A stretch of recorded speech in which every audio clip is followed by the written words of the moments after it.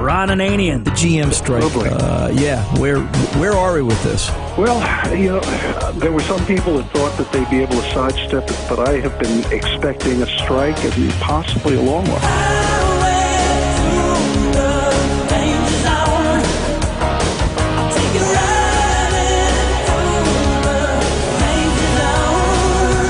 The Car Doctor. Imagine if that vehicle was on the road, hit a bump, and the ball joint let go, and the tire folded under the frame, and you were doing 60 on 95 in Florida. Where would you be today? Exactly. That's exactly right. That's what the mechanic... Yep. Welcome to the radio home of Ron Ananian, the Car Doctor. Since 1991, this is where car owners the world over turn to for their definitive opinion on automotive repair. If your mechanic's giving you a busy signal, pick up the phone and call in. The garage doors are open. But I am here to take your calls at 855-560-9900. And now, here's Ronnie. Hey, it's time to start your engines. Hello and welcome. Ron Ananian, the Car Doctor, here at 855-560-9900. Here to take your calls and answer your questions. We're taking no prisoners, but we're taking all questions today as we try and solve your automotive problem. Your problem is the Car Doctor's problem. Remember that. CarDoctorShow.com is the website, and we're here just 24/7 because you can call that 855-560-9900 phone number. Leave a message if we're not on the air in your neck of the woods. We're live on the network Saturday afternoons 2 to 4 p.m. East Coast time, and you can leave a message, and executive producer Tom Ray will call you back and put you in the next live broadcast. I want to talk about flashing, computer flashing, in that sense of the word before Tom gets too excited. And Tom's weekend pastime, just doesn't. He just thinks it's something else. But in all seriousness, computer flashing is just becoming more and more predominant. It is just such a huge part of the repair process today that it goes on. It's just so common, and as little as 5 years ago, it was probably in the 5 or 6 or 10 percentile, if that. Now I gotta think. I bet if we looked at the percentage of repairs, I would have to think a third of the vehicle or more, probably more, of the vehicles are repaired today from computer flashing, and it's just an intricate process. Case in point, shop around the corner was working on a U-Haul truck, and they had to replace the instrument cluster. So they purchased a replacement instrument cluster, but the cluster then had to be programmed or flashed. Software had to be put into it in order for it to make the truck work, in order for it to work. Now, in this particular model truck, this is a 2008 Ford E350 van front, and then it's a U-Haul cab box back, all right? Like a lot of Fords of that generation, and even today, the instrument cluster is the central piece in the computer network. It tells everybody what to do. It's the mama in the house, all right? It's telling the onboard engine computer, hey, it's okay to start the car. It's taking orders from the BCM and transferring information to the PCM. Hey, we want to run the air conditioning. We want to do this and turn this on and turn that off. It's sort of the brains of the operation. And it's just critical. I needed to flash it. So they brought it over. We took the old cluster out. Well, actually, what we have to do is it's a process. So I had to hook up the IDS, the Ford Flash tool, the scan tool, and it looks at the old cluster. It takes the information out of the old cluster, and then you take the old cluster out, put the new cluster in, and you transfer the software into that cluster. It's a data transfer process in this particular application. That didn't work.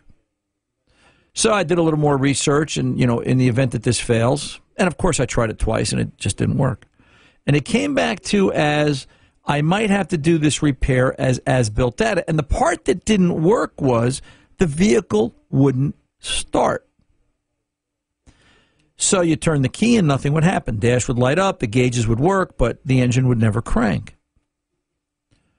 So I did a little research. I explained it to the other shop, and they kind of threw their hands up in the air. They didn't really know where to go with this. So I said, you tell us what you think. It's always, anyway. So I sat down and I did some research, and we're gonna use as-built data. As-built data is, I always think of it when a baby's born. When a baby's born and they smack the bottom and the baby starts crying, that's it. That's birth, okay? As-built data is birth. When the vehicle came down the assembly line and the guy smacked its bottom and put in the hexadecimal code language to tell it, okay, these dots and zeros and all the coding that's put into it at the factory, you're manually entering that, which has to be done. And it's a great idea from Ford, because what if that instrument cluster was physically damaged in an accident and we had no way to recover the lost data? So they give an allowance for that. There's a way around it. They have to think of that, right? So I do as-built data as the expression. I enter it into the cluster, and that doesn't work. So now I've got a cluster that everything works, but the vehicle won't start. And then it dawns on me, how would I treat this if it was a problem? Well, I would diagnose it. What's the first step in any diagnosis, right? You kind of go back to how were you trained? It's if you're trained to play the piano, you know white keys, black keys, sit on the pedal, sit on the bench, step on the pedals. You always kind of go through the process. You're always playing the piano the same way. Make the sound come out. You're always diagnosing the same way. Get to the root cause. Why doesn't this start? Everything else works. This cluster is operational. All the lights work, directionals work, gauges work. Gas gauge comes up when you turn the key on. It works. Car doesn't start. Scan it for codes. It's got a P as in Peter 1260 in it. A P1260 in a Ford product means that, you ready for this? The engine controller, the PCM, is not seeing the PATS, the personal anti-theft system, Ford's anti-theft system signal, coming out of the cluster. And I went, oh, that's easy enough. I have to learn the PATS system. I need 2 keys. And then I look at the 1 key and I realize, but wait a minute, this is a basic key. It's just a silver key. There is no PATS system. There is no anti-theft system in this vehicle, which I guess why there would be. Who wants to steal a U-Haul? Well, hurts. So now I've got a cluster that's sending out a signal request for an anti-theft system that doesn't have an anti-theft system. I think I've got the wrong cluster. Went through it 2 different ways. I proved it by every time this truck wouldn't start, swap in the new cluster, the truck fires right up.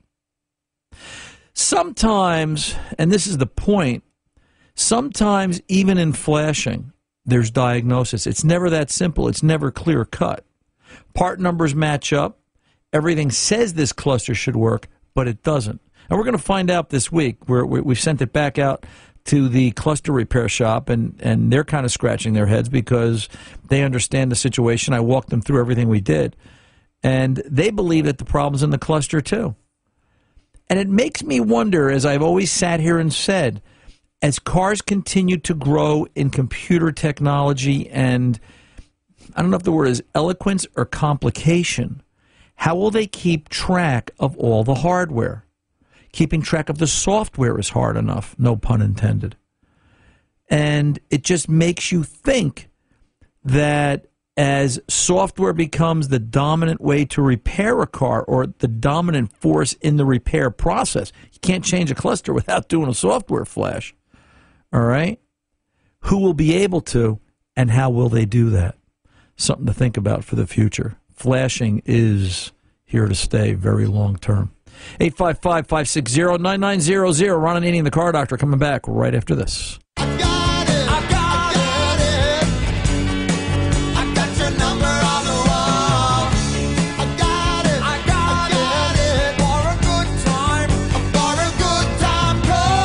Write it on the wall so you don't forget to call for car advice done right. 855-560-9900. Now, back to Ron. Hey, let's get on over and talk to Brett in Texas, 2016 Chevy Suburban. Brett, you're on with the Car Doctor. How can I help? Brett? Yeah, I'm here. There you go, sir. Okay. Things take a little... I'm hearing everything twice. No, that's like turn your radio or your computer down. Yeah, I know things take longer in Texas. It's a big state. The electrons have to go way out there and then they come back. So, but what's going on with you today, Brett? How can we help? Unfortunately, I'm still hearing everything twice. I can't. So you can't hear everything on. Okay, I tell you what. Put Brett on hold for a second. See if we can straighten out his call. Let's go to Mark in Idaho. We'll talk to him first. Mark, you there? Hey, Ron. Good, sir. How are we coming in? We coming in all right? Yeah, you're fine. Yeah, it must be something in Texas. See if we can straighten out Texas. How can I help you today, Mark? I have a 07 Honda Ridgeline, and I like your acronym for Honda. Had one, never did again. Go ahead, sir. That's right. Yeah. At about 60,000 miles, I got a slight kicking noise when it was warmed up. And I asked my mechanic about it, and he said he thought a timing belt and a tensioner would cure the problem. It didn't, and eventually it's turned into, gone from a ticking noise to a tapping noise. I took it back to him about 68,000, and they adjusted the valves and checked the camshaft, and about $500 later, they told me I needed a new bottom end. And I'm just trying to figure out if I got a couple of questions. If I should trust his assessment, number one, and is it worth fixing, number two, and if I don't fix it, how's it going to end for this vehicle? This is the V6, right, Mark? I'm not aware of any four-cylinder Ridgelines. No, it's a V6. Oh, it's a V6. So let me ask you a couple of questions. How long has this mechanic been your mechanic? Probably about 10 years or so. But okay.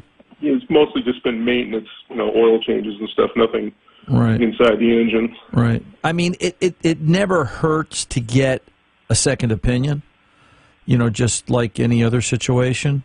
At this point, it sounds like whatever the noise was has gotten louder, and it's now a bigger noise, so it sounds like it is an engine or engine related. So it's going to take either some repair, replace the engine, or diagnosis. Did they give you any kind of numbers, cost to repair this?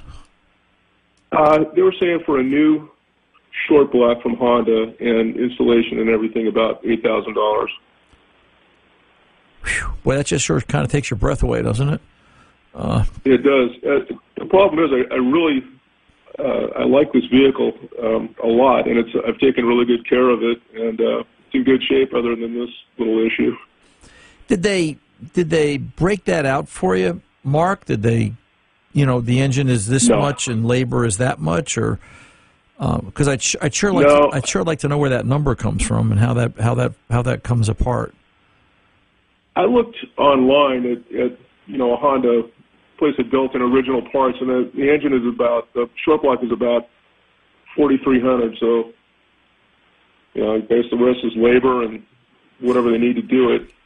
Well, and one of the questions I'd be having is, so we're going to do a short block and reuse the heads. Right. Now, some of the Hondas, back in the day when we did machine work and valve jobs, the big, I need a valve job. Remember those? Well, if you're old enough, you remember those days. Okay. Yeah, right. And some of the Hondas, the valves are so small that machining them accurately out in the field is difficult. It's a costly process. You've got to have the right machine shop. So my first question is, why are we reusing the heads? I assume that he's going to send the heads out and have them cleaned up, refurbed, the valve job done to them, or is he just going to transfer them from the engine from one to the other? I got the impression he was just going to transfer them over. Okay. And it's a little tricky because I've since moved. This was in another city. I've since moved, so it's another issue. I'm searching for a new mechanic now. Right. So, and part of what's on my mind is if let's assume, let's make some assumptions which on family radio we can't define because it's a bad word, but let's assume that it is an engine issue and that the engine's clicking, clacking, tapping, making noise because something's worn. If something in an engine is loose and worn, something in an engine is coming apart. It's putting metal fragments in the engine, right? Makes sense? Right. Okay. So what? All the metallic particles stayed in the bottom half of the engine, and they're not circulating in the heads.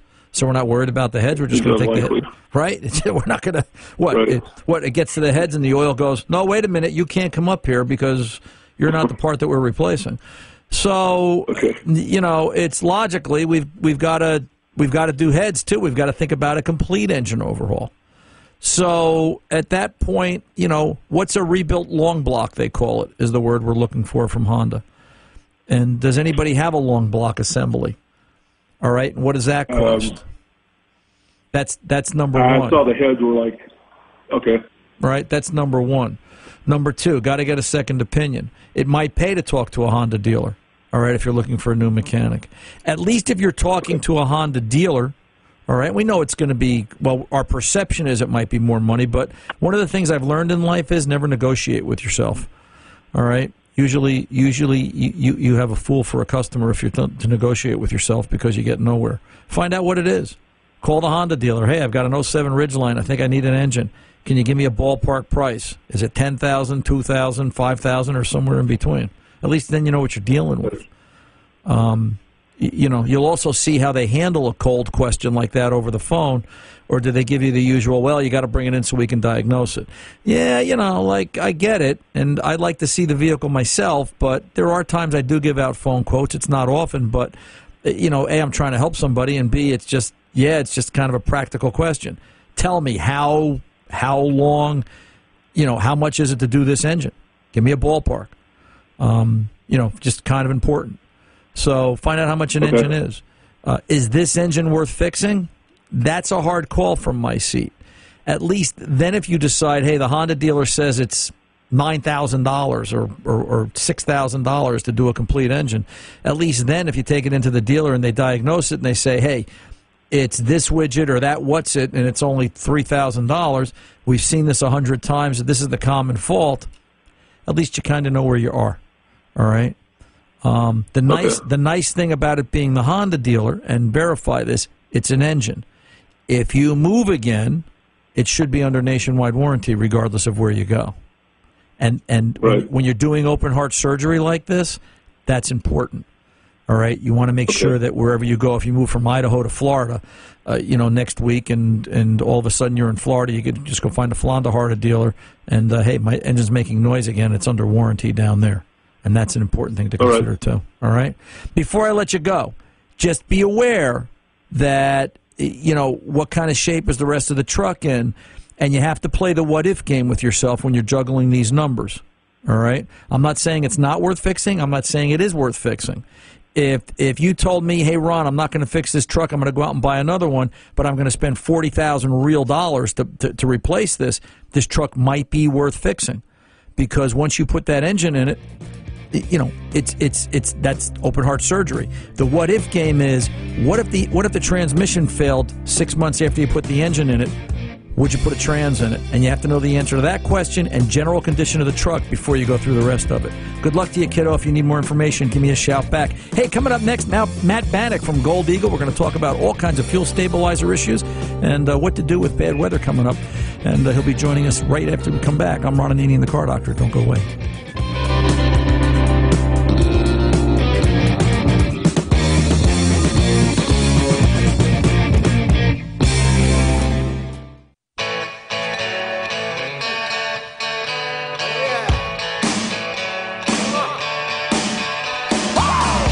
Welcome back, Ron Ananian, Car Doctor. We're talking a lot recently about the weather and the effects of weather on automobiles, gasoline specifically, and how it's going to, create possible issues in the fuel tank, Hurricane Dorian, and all the others that are happening along the way. This is hurricane season. And judging by your questions and your responses, you've got a lot of interest in it as well as I. I thought I would reach out to one of the best, Matt Bannock. He's the Senior Director of Marketing at Gold Eagle Company, and he's joining us here to help answer some questions about vehicle storage and gasoline, not just gasoline by itself, but overall vehicle storage and use and, some of the bad weather stuff that we've been talking about. Matt, welcome aboard. Great. Thanks for having me on. We're that time of year. Well, people are going to start to think about storing their vehicles, and I guess we're going to need a definition of that. But also, what are your thoughts on all the hurricane activity, too? Both storage and the weather have an effect on fuel. Yeah, the weather's the weather's always unpredictable, and when you get a lot of moisture in the air, it causes different issues with gasoline, and then people have to deal with that. So hurricanes usually drive a lot of people to get their generators out during a hurricane because they lose power, so that's a good chance for them to kind of make sure it's ready the next time around, treat their fuel as stable so it doesn't gum up their carburetors. And then the aftermath of hurricanes, it always seems to be that's when people are out buying. There's all the home improvement stores sell a lot of pressure washers for the cleanup activity. So making sure you take care of that stuff, along with your cars that are sitting out there potentially in water or around just a lot of humidity. It's just, there's a lot of things to think about when you're maintaining or managing the gasoline that you have in all your stuff. What's the definition of storing their vehicle? You know, we're in the fall now here in the Northeast, and in a couple of months it'll be winter, and all the hot rods go away, as well as in other parts of the country. You know, what's the definition? Is 2 months downtime considered storage? Is it 6 months? Is there a time limit to consider? I guess it's different for everything. So when I go through like gasoline, how you should manage your gasoline, I say you're storing gas if you're going to keep it for longer than 30 days. That's storing gas, just because that's when gas starts to go bad after 30 days. If it's your collector car, I usually start telling people, hey, like 3-4 months, you really want to start doing all those other things like covering the car up, and if you want to put jack stands under it or battery maintainers and all those other good things that come along with making sure your car's ready in the spring, that's when you start looking at those pieces. Gasoline goes bad in 30 days now? Yeah, it's over 98% of the gas you buy in the United States is 10% ethanol, which it's renewable resource and it burns a little bit cleaner, and those are all good things. But the challenge is that it starts to go bad a lot quicker than gas that everyone's used to. So ethanol-free gas is about 90 days, and 10% ethanol gas is about 30 days, which people tend to kind of forget because they don't realize how much they drive their cars. They think they drive it all the time, but they don't. But when you're filling it up, you want to add something to it. Well, you know, in 30 days goes by in a blink, right? You know, you turn around, we turn around now, and it'll be Christmas. The end of the year will be here. So, you know, for those of you just tuning in, we're talking to Matt Bannock from Gold Eagle, talking about saving fuel and storing vehicles and things like that, dealing with the bad weather. Matt, you know, the problems caused by bad fuel. You said a very key word at the beginning of this conversation, carburetors, right? What effect does that bad fuel have there? So as gas goes bad, I mean, it darkens up, it loses flammability, gets a little bit gummier. So you're trying to run that through carburetors, whether it be a collector car or even your lawn equipment. I mean, needle valves, jets, I mean, your accelerator pumps, all those other things, once they get kind of gummed up, they're not going to work as well as they should. And that applies to even fuel-injected cars. I mean, those things, new cars, they run in really tight tolerances. They're really efficient. They do a lot of great things. But if that fuel system starts getting gummed up, that becomes a problem. Can you know, fuel stabilizers and the ethanol treatments, you know, can they help? Can they solve the problem? They can help with most of the problem. So, I mean, when you're running ethanol-blended fuel, the gas goes bad really quickly. So we can stabilize the fuel and keep it fresh for at least a year, sometimes 2 years, depending on the product you're using. We can prevent corrosion, which ethanol tends to increase the probability of. We can clean the fuel system, remove any gum and varnish, and do all those things. And we can kind of delay that water absorption because ethanol likes to absorb water. We can delay that. We can't prevent it, but we can delay it. The one thing that we can't do that no one's figured out a way to do is protect rubber and plastic pieces. So like if you have a collector car and you have old plastic fuel bowl or fuel floats, ethanol can eat those things away or eat your gasket sets away, which can, when you replace them, you just got to find something that's compatible with ethanol, then you're usually pretty good, but we can't protect rubber and plastic. Wow, that's kind of a scary thought, right? You think about all the collector cars out there alone that have got rubber and plastic floats and carburetor pieces and so on. Can the fuel stabilizers and the ethanol treatments and these things, do they work in all fuel types, any engine? Is there a limit to what they'll work with? Gas is gas at some point. I mean, you're whether you're putting your collector car, your small engine, or your boat, or I mean your everyday car. If you're letting it sit for a little bit, more than 30 days, we always recommend putting stable in when you fill it up. The one thing that we don't treat with our normal products is diesel fuel. So I mean, if you have diesel fuel, we have a whole separate lineup of products to treat diesel fuel by itself. You know, we talk about collector cars, but what about the person driving to work Monday morning? Do you need to use this, any of these products, any of these stabilizers on a daily basis if you're continuing to just drive your car in a regular, a commuter car kind of a thing? No, your daily car. I mean, you're putting gas in it once, twice a week usually. I mean, you're filling up. It shouldn't be an issue. I mean, you can look at fuel system cleaners like every oil change. That is always a good practice. But newer cars, I mean, they have sealed fuel systems. They're fuel injected. They're a little less susceptible to those issues. But that doesn't mean if you have a Miata or a Mustang or a Corvette that you don't drive that much, even though it's pretty new. Gas can still go bad in that car. You're not immune to the problem.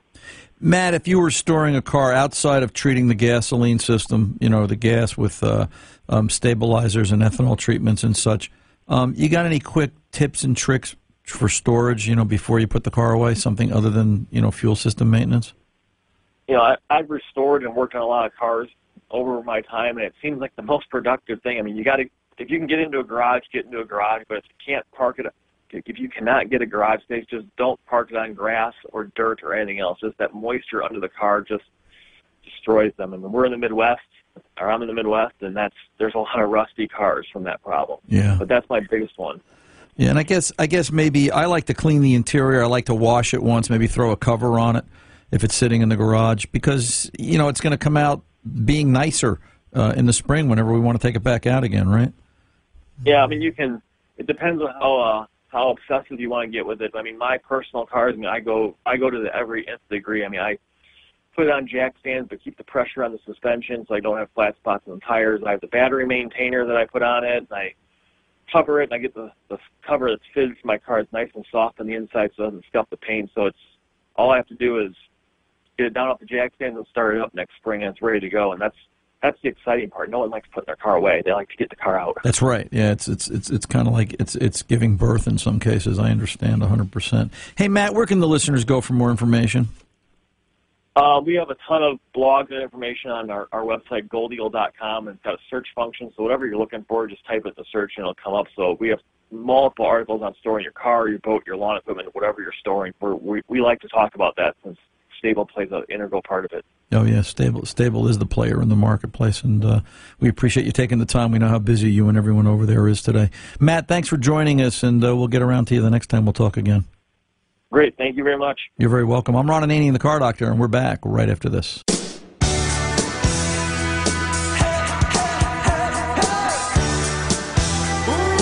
Welcome back. Ron Ananian, the Car Doctor. Just a reminder that this segment of the Car Doctor is brought to you by FordParts.com. Keep in mind that FordParts.com is your source for Ford, Motorcraft, Omnicraft parts. They also have a high-quality collection of images and parts diagrams laying it out for you the way it's supposed to be to help you find all the parts that you need, detailed descriptions and such. Live chat and call center support is available to help you find the right parts, track orders, and more. FordParts.com. Find it, buy it, and hey, get back to work. And that's just what the Car Doctor is going to do. Let's go over to Brett in Texas, 2016 Chevy Suburban. Brett, you're there, sir? Yes, sir. Okay, so what's going on with this Suburban, kiddo? Something with brakes? Yeah, it's got an intermittent brake failure, low speeds, parking lots, stop signs, that kind of deal. When you say failure, what are you saying, that the pedal drops out? It loses power brakes, and it basically goes to manual brakes, and you really got to stand on it, and it doesn't really do much. It takes a lot of effort, and it just slowly stops. Okay, so in other words, you're losing. It's not that the pedal lacks height; you're losing power assist. Correct. Okay. Have you had a chance to read for GM Bulletin? Or actually, it's a piece of technical information. They call it a PIT 5361. They talk about brake pedal effort problems, dated March 17. Yeah, I'd read on that, and they actually just released a recall on them to do a software update to increase pedal effort. But right. the real problem actually has nothing to do with pedal effort, because increasing the pedal effort doesn't really do much other than mask the issue, because if you lose power brakes, you're already exerting more force into the pedal. Correct. So it's just a Band-Aid. But the problem is the vacuum pumps. It's a belt-driven vacuum pump, and I'd done a bunch of research into this issue back in March when we first started having the issue, and a lot of people have it, and there's been a lot of accidents and things because of it. The issue is that in time, and the recall states it, the pump gets a buildup inside of it, and it loses its efficiency, and it just stops working at low speeds. Okay. So, what's your question? The recall. So what's your? Well, I'm confused now. So, what's your question to me, other than you want to tell everybody? Because that's what 5361 talks about. They talk about issues with the vacuum pump. Yeah. Well, the question I have, and what I called about was the recall is for a mechanical problem, and the fix is a software update. Okay. I'll just read it to you really quick. Go ahead. The power vacuum pump, a component within the braking system, may generate less pressure over time because of a buildup of debris. As a result, the output of the power braking system may decrease. Then it says the fix, dealers will update software in the vehicle at no charge. I'd like to, and I called General Motors to talk to them about it, to have them explain to me how a mechanical failure is being fixed with a software update. And your question to me is, how are they doing it? Yeah. I don't understand it. I thought maybe you might. Are they running the pump longer? Are they changing the parameters of when the pump goes on and off? Well, it's a belt-driven pump, and it doesn't have like a clutch on it, like a AC clutch or something. So I would assume it's always on. Right. So what's the software update doing? Unless the only other thing I could see the software update doing is, are they affecting cam timing, which is going to affect manifold vacuum at idle? It doesn't have a vacuum line on the intake. These new direct injected motors that GM's putting out, they don't have a vacuum line. That's why they have the vacuum pump. Right, but so wait a minute. This system is the vacuum pump is the sole source of vacuum to the booster? Exactly. Then I don't see where software would have an effect on that. And now you see why I'm calling you, because right. I don't see it either. I called GM. They didn't have an answer for me. They said, well, let me put you in touch with a technician. They didn't. They put me in touch with a service advisor at a dealership whose answer was, well, all I can do is tell you what GM tells us to do, and we're doing a software update. And I said, that's fine. But I don't understand how that's going to fix the problem. And it's important to me because my wife and 4 kids are in this vehicle daily. Okay. That's why. Have you had the software update done? No, the recall just got released. My dad actually just had his done yesterday, but we haven't had ours in yet. Okay. So the software update is increasing pedal feel. Is all it does is increase the effort. Right. But now keep in mind, you may have a bad vacuum pump as a result of the fluid buildup they talk about in 5361. Correct. So maybe you've got a bad pump and you're in need of the software update. Do this, Brett. I'm up against the clock. Get the software update done. If that doesn't fix it, call me back. All right? Will do. Let's leave it there. All right, kiddo? Yep, thanks, sir. You're welcome. 855-560-9900. We're back right after this.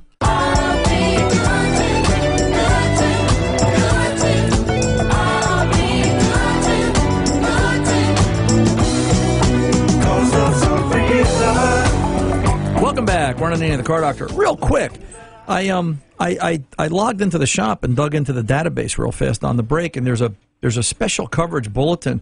They talk about brake assist decrease during vacuum loss for those vehicles. If you're still there, that bulletin, that recall isn't for software. The recall I'm thinking of that I had to go back and look at to make sure I'm not crazy is dated April of 2019. They're talking about replacing the vacuum pump with a different vacuum pump, and I've got to think it's a different style. Listen, engineers and lawyers all looked at this, I'm sure. So, it's a matter of let's do what the company asks, not question it for the moment, and see if there's a difference, because the time we're waiting to do it may be the time in which we have a problem. It's got to happen. It's just got to happen that quick. I'm sorry I can't do. Let's save him for the next hour, because there's another hour of Car Doctrine to come. Flashing bulletins, recalls, updates, they're not thrown out there willy-nilly. And when it comes to brakes, they're looked at very carefully, like everything else. And Brett, if you're still there, I understand what you're thinking, but there's a whole lot more thought process that goes into this than you and I will ever know. They'll never tell us what the update does. They just want it done. Let's get it done and see where it goes, and we can take it from there. I'm Ron Ananian, the Car Doctor. The mechanics aren't expensive. They're priceless. See ya.